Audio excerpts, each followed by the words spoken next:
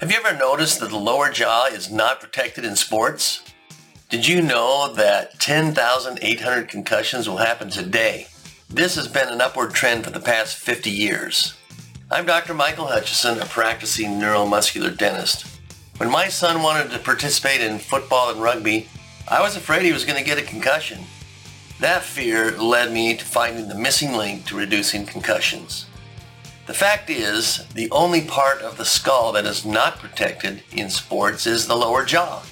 If you want to drastically reduce concussions, there are 3 basic jaw positions that affect concussions, and 2 of them are not good. The correct one is called physiologic jaw position. It will dissipate the force away from the brain. Knowing that, I designed an appliance that put my son's jaw in the right place, and as a result, he was concussion-free from 5th grade all the way to senior year. This jaw position takes those 10,800 concussions today down to 28. It's the key to concussion protection. As a parent, this is what you need to know. It's extremely important that the device you are using is on the lower jaw. Thickness of the device is important. Most importantly, it must position and hold you in your own unique personal physiologic jaw position. So if your child goes out on the field with the correct jaw position, your son or daughter will not one of those 10,800 concussions today. Get yours today at PowerPlusMouthguard.com. Use the promo code POWERUP2023 for 10% off.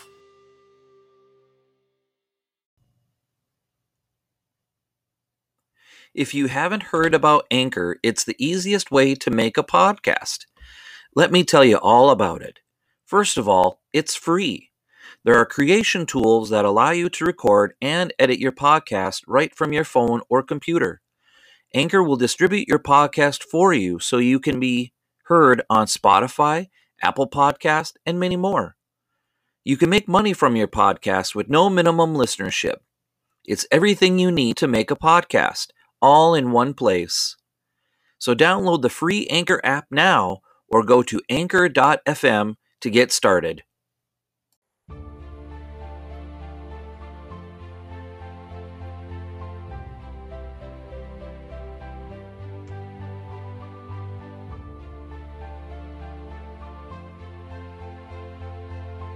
He personified the Minnesota Vikings' identity as one of the most rugged men to ever play for the franchise. He earned the nickname Hammerhead for roughing up a field goal post and running through opposing linemen. He played 14 gritty seasons in the National Football League for 2 teams. He was captain of the special teams unit as an aging player.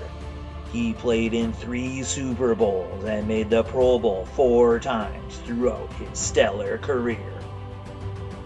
He set numerous records for the team, including games played, games started at one position, rushing touchdowns, rushing attempts. He was also honored as one of the 50 greatest players in Minnesota Vikings history. This is Pigskin Tales, the story of Bill Boom Boom Brown. William Dorsey Brown was born on June 29, 1938 in Mendota, Illinois. As of this writing, I couldn't find any information on the early life of the football celebrity. On September 26, 1938, American diarist Edward Robb Ellis wrote, "Today I heard the voice of Adolf Hitler. His oratory is so menacing that he chills one's blood." At that time, Hitler was a dictator of Germany and was allies with Italy and Benito Mussolini. He went on to write that he was opposed to the United States getting involved in World War II, but it seemed inevitable with what was going on around him. 3 years later, Japan surprised the United States with an attack on Pearl Harbor, and the next day, United States President Roosevelt declared war on the Japanese. Once Hitler found this out, he paid a visit to his ally Mussolini, and together they declared war on the United States. Thus, began the Second World War. As a student athlete for Mendota High, Brown excelled in shot put, winning the state title as a junior with a heave of 55 feet 2 inches. As a senior, he came in second place to his eventual Chicago Bears teammate Mike Pyle. According to Kip Cheek, the sports editor for the Mendota Reporter, Brown's best heave set a school record at 58 feet 7 inches, a record that hasn't been broken in 70 years. Cheek also asked him to discuss his time as a football player in high school. "We had a goof outfit.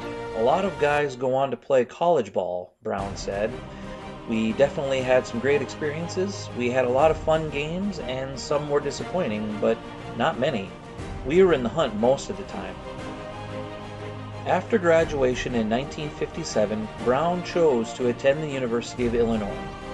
When Cheek asked Brown why he chose Illinois for college football, Brown explained that it was an easy decision to make because his brother Jim was already playing football there. Brown also went on to say that eventually Jim backed him up as a fullback. As his college career blossomed, he impressed pro football scouts with his toughness, perseverance, and pass-catching ability out of the backfield. In 1961, the owner, general manager, and head coach George Halas and the Chicago Bears drafted Bill Brown in the second round. It was always a dream of his to play in the National Football League, but Brown also received offers from teams in the American Football League and the Canadian Football League. Even though the money was significantly better in the CFL, Brown chose to sign with the Bears in 1961. In an excerpt from an interview with Brown, he talked about his short-lived career with the Bears. Quote, "I was a backup fullback and played maybe 8 to 10 plays a game. I didn't see eye to eye with Mr. Halas, so I told him I wanted him to either play me or trade me. Well, he decided to trade me. He talked me into signing the second year, but traded me to the Vikings just before training camp. I landed in Minneapolis on Friday and got the playbook on Saturday. We were scheduled to play the Packers on Sunday. I remembered sitting on the sidelines and somebody yelled, 'Brown!' And I looked around and it was Van Brocklin. I looked around because I had just gotten there and I didn't know if there was another Brown. Nobody got up, so I ran up there.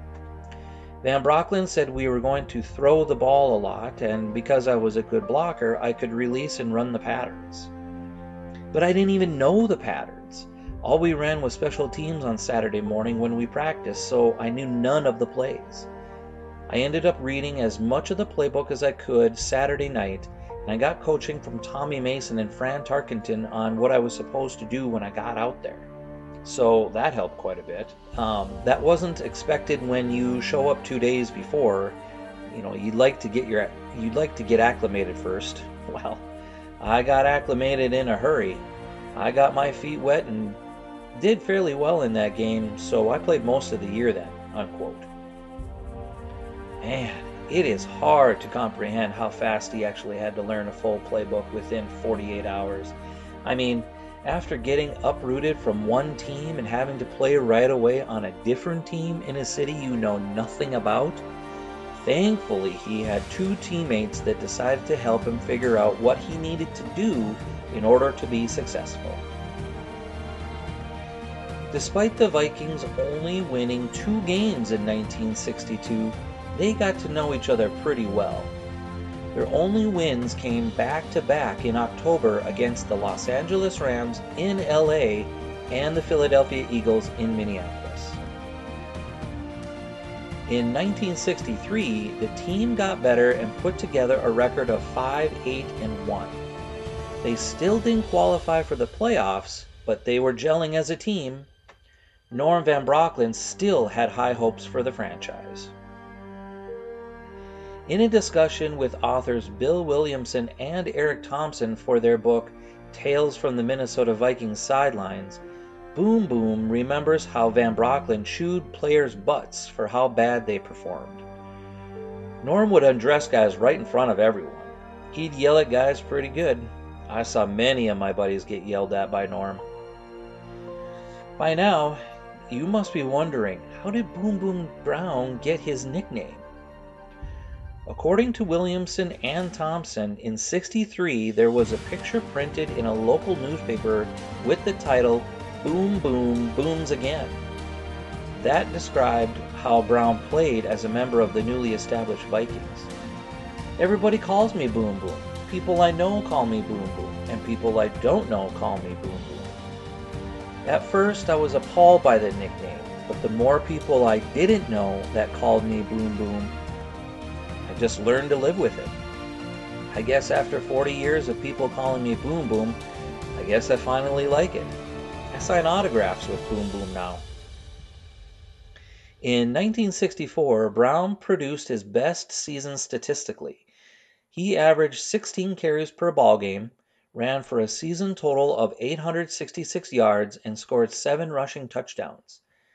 In addition, he caught 48 passes for 703 yards and scored 9 receiving touchdowns.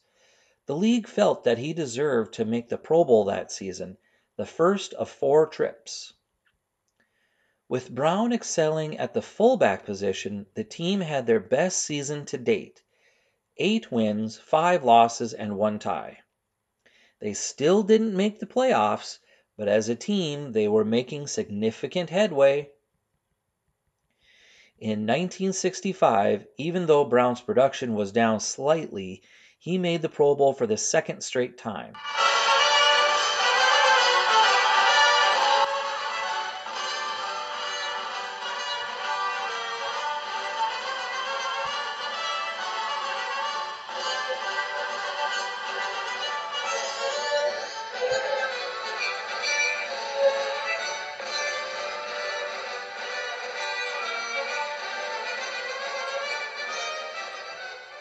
The 1965 season saw the Vikings finish with 7 wins and 7 losses. It was a season highlighted by a versatile, explosive offense and spiced by violent, hard-hitting defense. For head coach Norm Van Brocklin, it was another year of progress, and under his experienced eye, the Viking offense blossomed into a strong striking force which rated 4th in the NFL. In 1966, Boom Boom Brown and the Vikings were a good team in the league, just not good enough. Even though they ranked 4th in offense for the second straight year and 5th in total defense, which is up 2 spots from the season before, they only managed to win 4 games. As a fan, I cannot understand this stat. If your team is good and the teams you are playing against are just as good, if not slightly better, then how is it possible to lose 9 out of 14 games? It just doesn't make sense. Tarkenton led the team with 17 passing touchdowns. Brown led the team in rushing yards and touchdowns, and Dale Heckbart led the defensive scoring opportunities with 5 interceptions. Overall, the defense seemed pretty stout at the time, letting the second fewest yards allowed in the air. They ranked 7th in rushing yards allowed. On offense, they rushed the ball for 142 yards per game and were ranked 3rd in the league. But their air attack was average, 182 yards per game, ranking 7th. So it seemed like Coach Van Brocklin had a great team and a great game plan. It's just that they couldn't beat the Bears or the Packers. And that's why they lost 9 of 14 games. In the spring of the 1967 season, the team started over with a new head coach from the Canadian Football League. You all know him as Bud Grant, the winningest and longest tenured coach in Vikings franchise history. Here is what Coach Grant had to say about Bill Brown. Bill Brown was when I came to the Vikings, Bill was already here. I remember looking at films when I first came here and said, holy smokes, this guy is a football player. Bill had the durability to play every down, and he was a kind of a runner that if you approach him to tackle him, you better be ready because he's not going to avoid you. He's going to run through you, over you, around, and take you on. For a fullback and all the blocking and all the tough inside running that he did, He was a great pass receiver. His hands were as good as anybody we had on the team. And even at the end of his career, he was captain of our special teams at one time. He was an all-around football player. Could run, could catch, could block, and tackle. Probably had all the 5 ingredients that make a great football player. And Boom Boom was as good as we ever had. The season in a nutshell was tough. A lot of fans had high hopes that Grant could take them to the playoffs with a whole new system, a whole new way to look at the X's and O's, and a whole new approach to how to practice. Unfortunate for the fans, they did not get their wish. The team recorded 3 wins, 8 losses, and 3 ties. The silver lining here, though, is that Boom Boom made the Pro Bowl again. He recorded 610 rushing yards on 185 attempts and scored 5 times. It was his ability to protect the quarterback that impressed the judges of the Pro Bowl selection committee. In 1968, Brown again made the Pro Bowl for scoring 11 rushing touchdowns on 805 yards from scrimmage on 222 attempts in 14 games. He also hauled in 31 passes for 329 yards and scored 3 times. Overall, he gained 1,134 all-purpose yards and scored 14 touchdowns.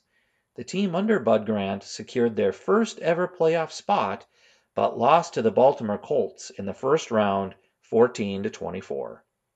Fans at that time were like, hey, at least we finally made it to the playoffs. It's a step in the right direction.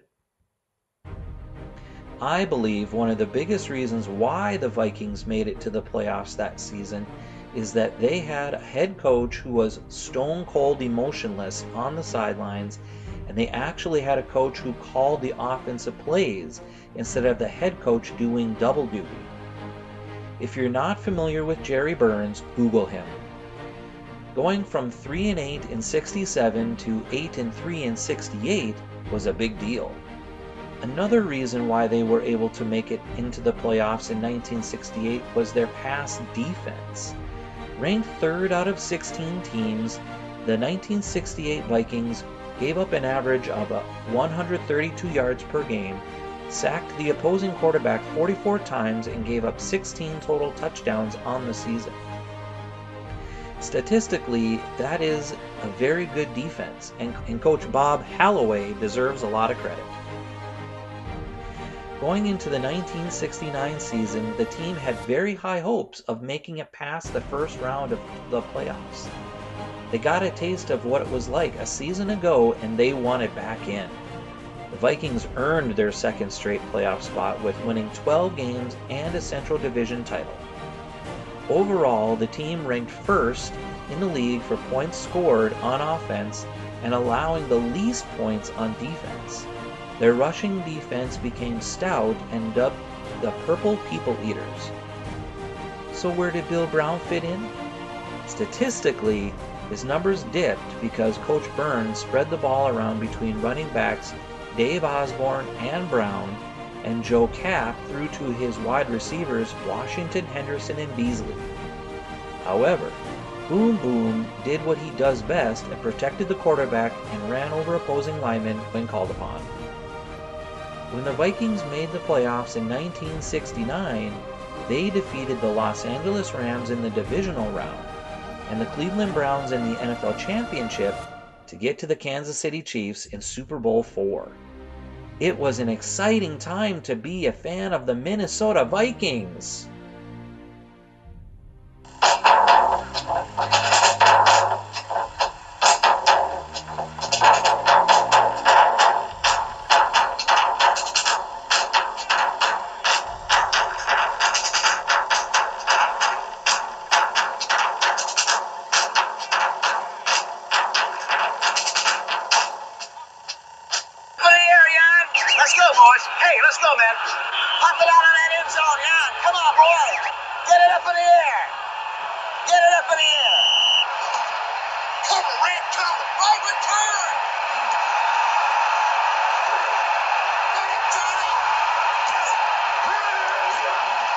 After 4 minutes of play, the Chiefs gained possession of the ball and immediately revealed Hank Stram's well-conceived offensive game plan.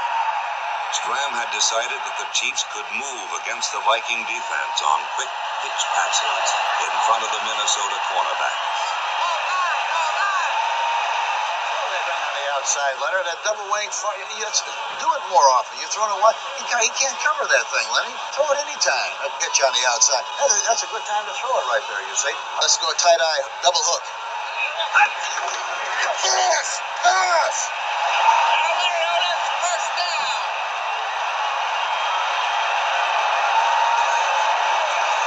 That stuff in front is like stealing. We got to do more of it. Quarterback Lynn Dawson proved the worth of Stram's strategy.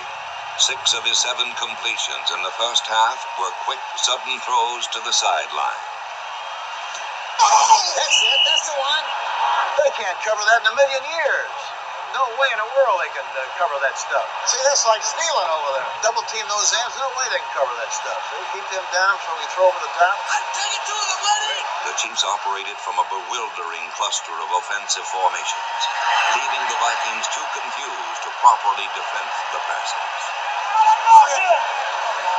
We're catching them moving. We're catching them moving a little bit. They're not ready for that quick count. Look at them running around. They didn't even know where to go on the lineup.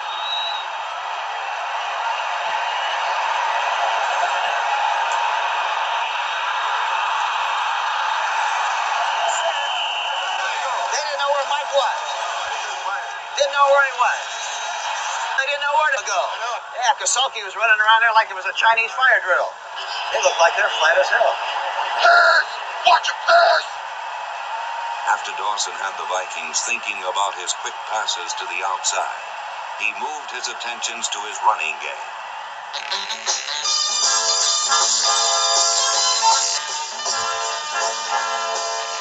Kansas City's running backs moved like lizards, slithering in and out of slits and crevices in the Viking line. Although they did not break free for long runs, they gained consistently and gave the Chiefs essential control of the first quarter and genuine domination of the second.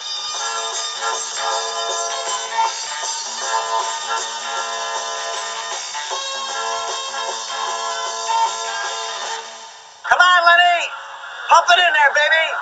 Just keep matriculating the ball down the field, boys. Let's do that, baby. Push it all down.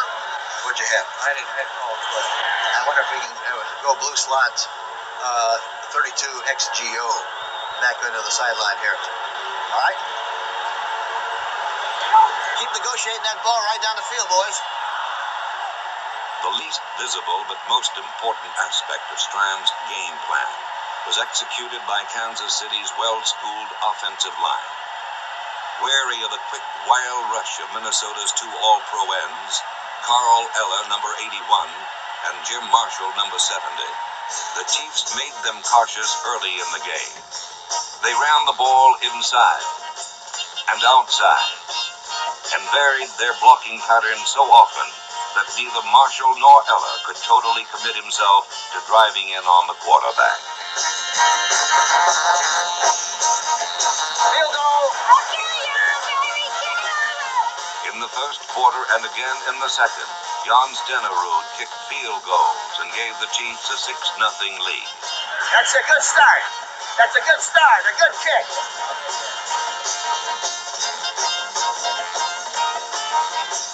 That's away. Yeah, that's it. All right. Okay, let's do a job. Hey, these guys can't move the ball against us. Let's do the job on it, baby. Come on. Watch a play action pass. Play action pass.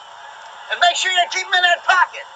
The early momentum initiated by the Chiefs' offense was sustained by an adventurous defense designed to squeeze Joe Kapp in the pocket and to reach Minnesota's tough runners before they could get started.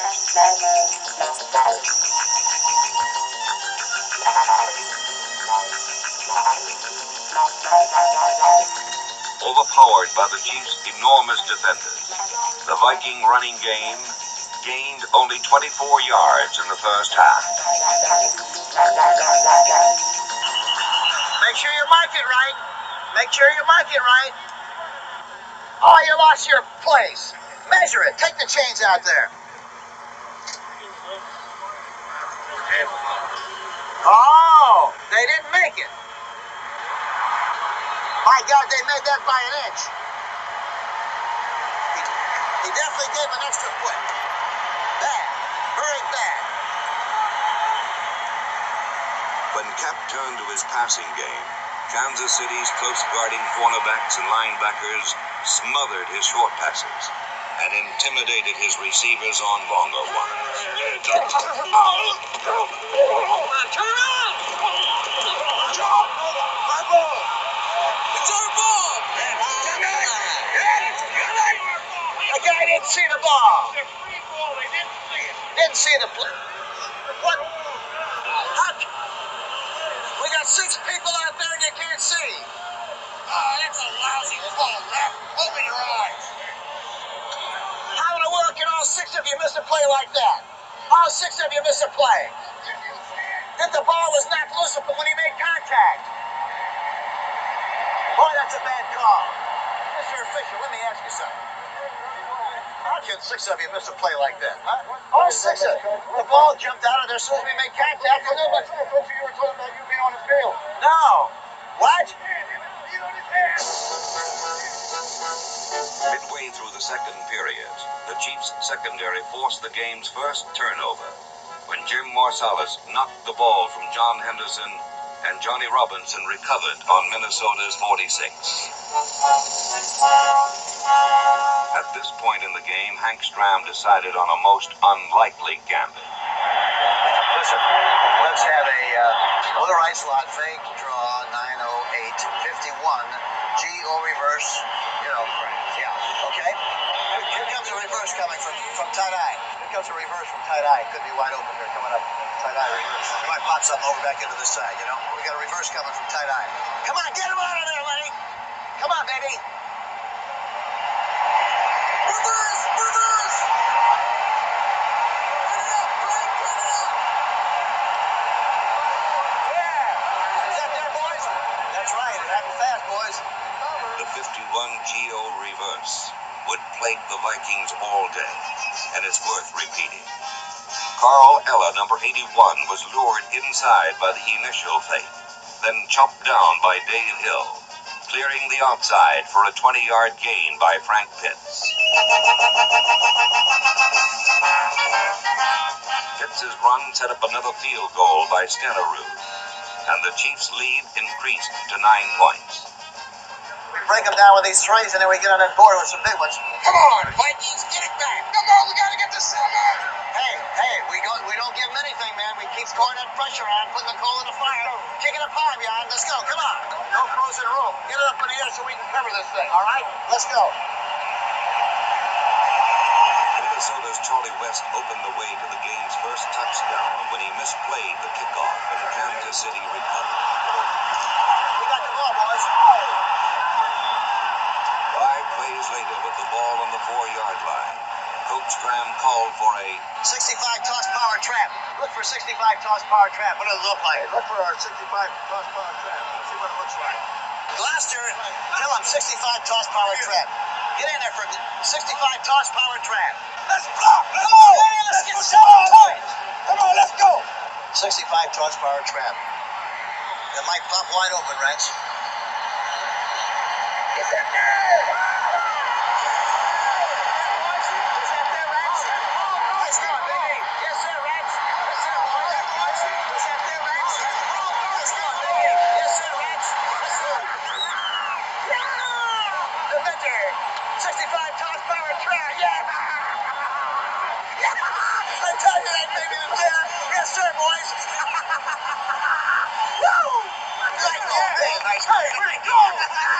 Okay, let's go, boys. Let's go, babes. Was that there, boys? I saw it again on television. Boys pumped it in there, boys. As we review the 65 toss power trap, watch the Kansas City line entice the Vikings to the outside, leaving Mike Garrett an open path through the middle. Garrett's touchdown made the score 16-0 and closed out a first half completely dominated by the Kansas City Chiefs. Sweet! The opening minutes of the second half offered a complete reversal of the pattern which had been established in the first half. What in the hell's going on out there with this box? What play did we blow? Wendell Hayes. Where's Wendell Hayes? Wendell Hayes. Where's Wendell Hayes? Wendell Hayes. Get in there. We can't make mistakes in this game. Beat his head. Come on, Marshall. Kill him. Stick him. Damn it,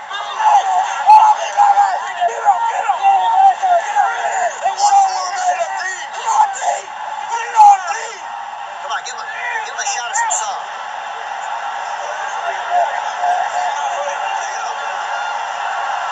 Blaster, Richard, get in there, hurry up, get out there. Come on, get out there faster.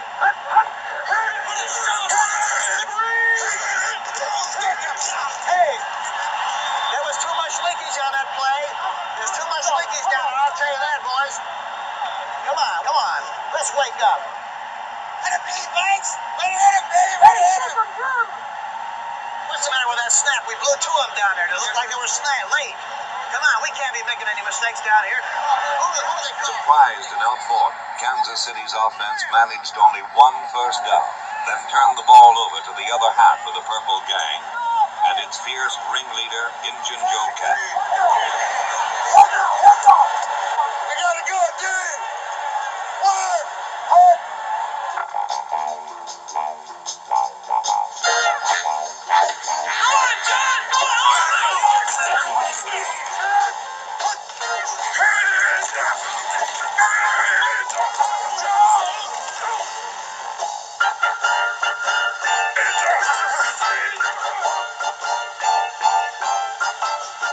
Injun Joe blazed a 66-yard trail to the Kansas City goal, running and passing for all but 10 of the yards himself.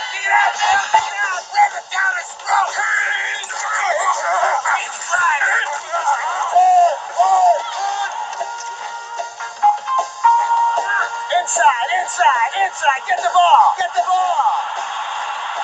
Tackle that ball.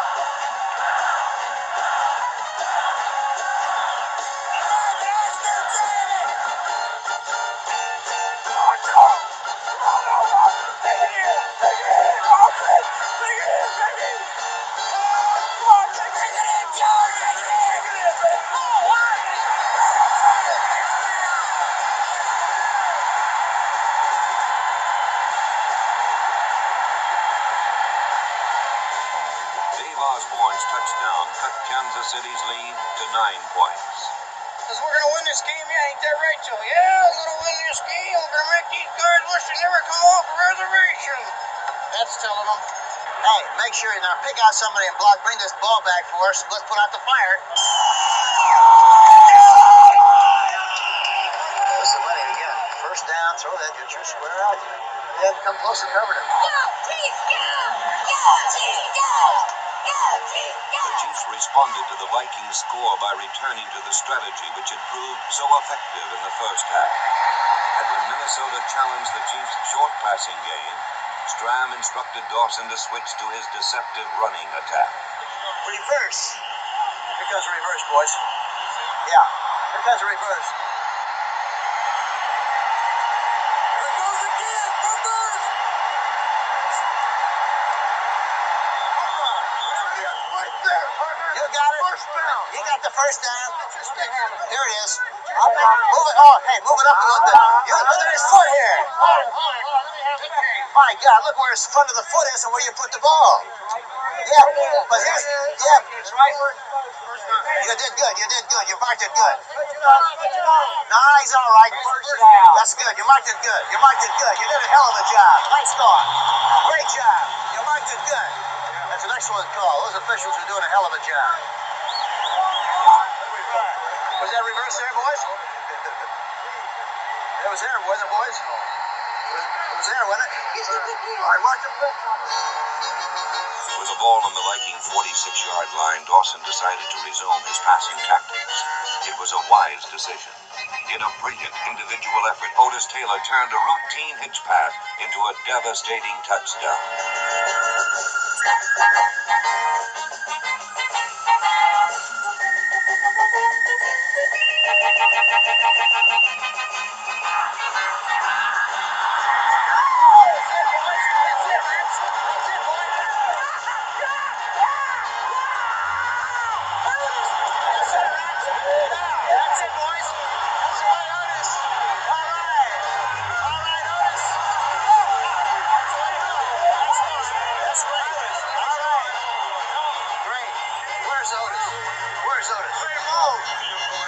Otis.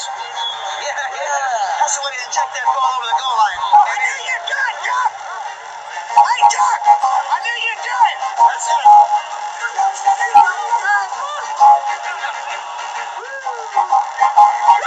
Set there, boys. It was very important that we score on that last drive, I tell you that. A repeat of the touchdown reveals it began from the same sideline pattern, which had worked so successfully in the first half.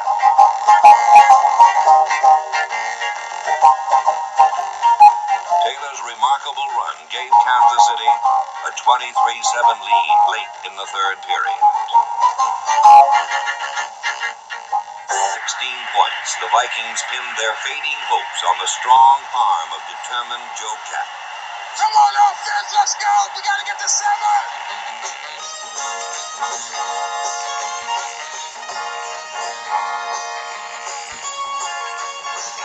But all the willpower in the world could not pull Kapp through the rough Chief defense.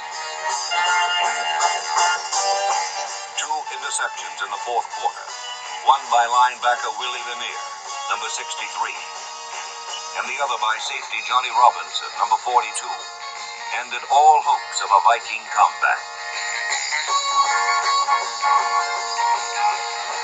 That ball looked like it had helium in it.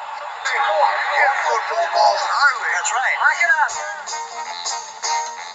Much of the credit for the interceptions must go to the persistent giants of the Chiefs' defensive line, who dealt Joe Kapp a season's worth of punishment in a single game.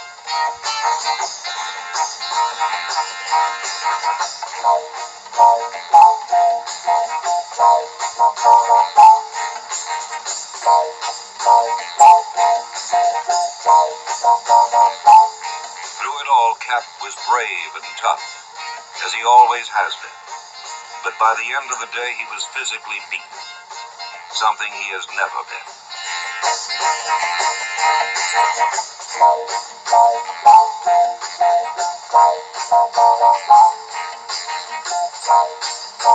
Defeat is a personal thing, Nice going. but victory belongs to everyone. Nice going, Willie. Hey, Johnny. Johnny, let's Coach Fran get in there. Johnny. Hey, Johnny. Hell of a job. Nice going, baby. Nice going, baby. That's a big kick for us, boy. Nice going. Hey, Bobby Stein. Hey, Bob. Nice going, boy. Go ahead for Mike. Lenny Dawson. How to be, Leonard? You're a champ! Nice going, Leonard. Nice going, baby. Nice going, baby. On January 11th, 1970, victory belonged to Hank Stram and his Kansas City Chiefs, the world champions of professional football. World champions! That's it! World champions! World champions!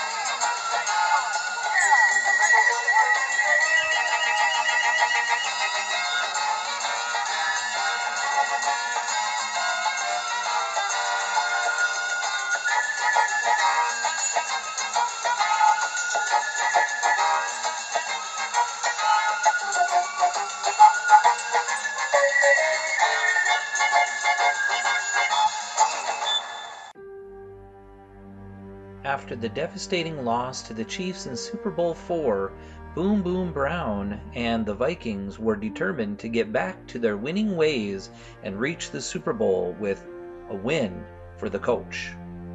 But Brown struggled with injuries most of the 1970 season. He still played well, it was just unfortunate for him that he missed out on the Pro Bowl. He became the captain of the special teams unit later in his career, which showed that despite his age, his toughness was still impressive. Bill Brown would retire from the game of football after the 1974 season. After retirement, Brown became an insurance salesman as well as a printing salesman for the John Roberts Company.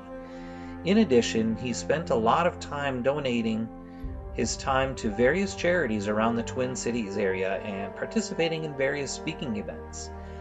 He revered his family and cherished as much time as he could with them. For about 3 seasons, Brown also did some promotional work and some broadcasting for the Vikings Entertainment Network.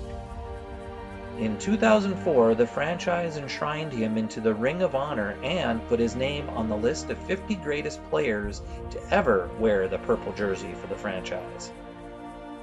On November 4th, 2018, Bill Boom Boom Brown passed away peacefully at the age of 80. He will always be remembered as a guy who loved the game of football, but was also heavily involved as a father to his kids. He was always smiling and having a good time. He will forever be immortalized in the Vikings franchise as the quintessential tough guy with a golden heart. Bill Brown's career stats for the Vikings were 1,649 rushing attempts for 5,838 yards, scored 76 touchdowns, caught 286 passes for 3,183 yards, and played 194 games in the NFL. The last thing he said of his career was that out of all of the accomplishments he received in the NFL, nothing compares to getting a Super Bowl ring. I think I was fairly satisfied with my accomplishments in the NFL, but you wanted to win a Super Bowl, Brown said. That was a taint we got on us. I think a lot of our guys would have been in the Hall of Fame if we'd won a Super Bowl. Thanks for listening to Pigskin Tales. This story was written and produced by your host, Ross Bliley. Edited by Nikki Bliley. References include thisdayinhistory.com, StarTribuneNews.com, YouTube, ProFootballReference.com, DailyNorseman.com, MendozaReporter.com, EnglishRoseSweets.com, Books I Own, Tales from the Minnesota Vikings Sidelines, and 100 Things Vikings Fans Should Know and Do Before They Die. Soundtrack provided by Kevin MacLeod of filmmusic.io. If you like this story, please share it with your friends. You can also find us on Facebook and Twitter as Ross's Fancast.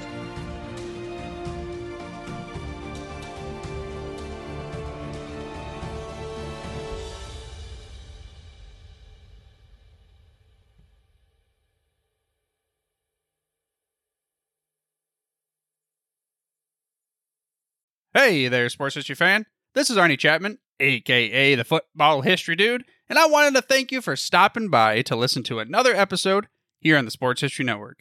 Our podcasters are passionate about uncovering and sharing sports stories from yesteryear. And if you didn't know it already, we have over 30 shows across the network covering all sorts of sports history topics.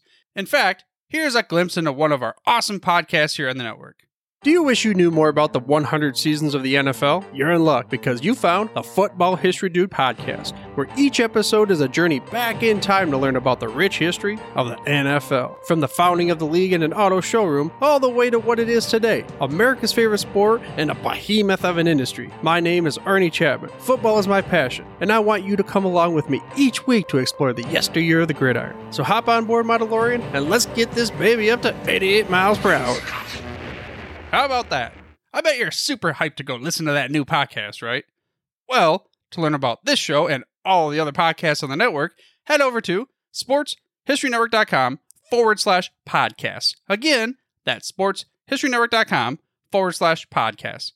Head over there today to find your next favorite sports history podcast.